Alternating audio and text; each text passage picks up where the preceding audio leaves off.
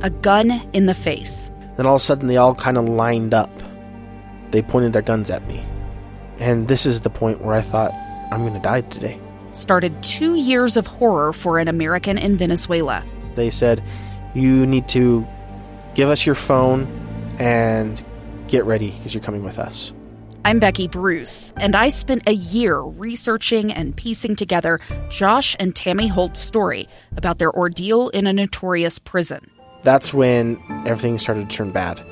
We had another pound on the door. Boom, boom, boom. And there was the police once again.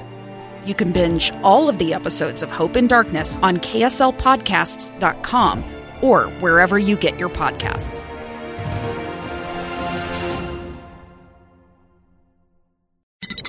KSL's top stories on the coronavirus. I'm Maria Shilaos with your daily coronavirus update. The Omicron variant is continuing to raise alarms in many countries. ABC News medical contributor Dr. Alok Patel says officials are studying the variant. Is it really going to be more contagious, more transmissible? Will it cause more severe disease? Is it going to be able to reinfect people? Will it evade the immune system? And all these questions need a little bit of time to find the answer. Scientists need to actually get the variant into a lab, grow it, and mix some blood or some serum from other patients with antibodies and look to see what actually happens. That takes time. Officials now say the Omicron variant was already in the Netherlands days before it was reported in South Africa. Dutch health officials found the samples dating back to November 19th and 23rd, but the World Health Organization says South Africa first reported the variant on November 24th. The Dutch had previously said they found the variant among passengers who came from South Africa on Friday, but these new cases predate that.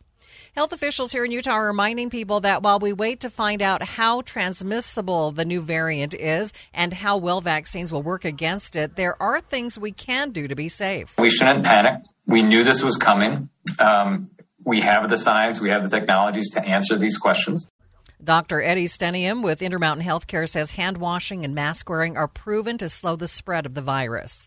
The Utah Department of Health reports that 20 more people in Utah have died due to COVID in the last day. One of those deaths was previously unreported from before November. There is also an increase of 1,100 positive COVID cases since yesterday. There are currently 511 people hospitalized with COVID in Utah. With your daily coronavirus update, I'm Maria Shilaos, KSL News Radio.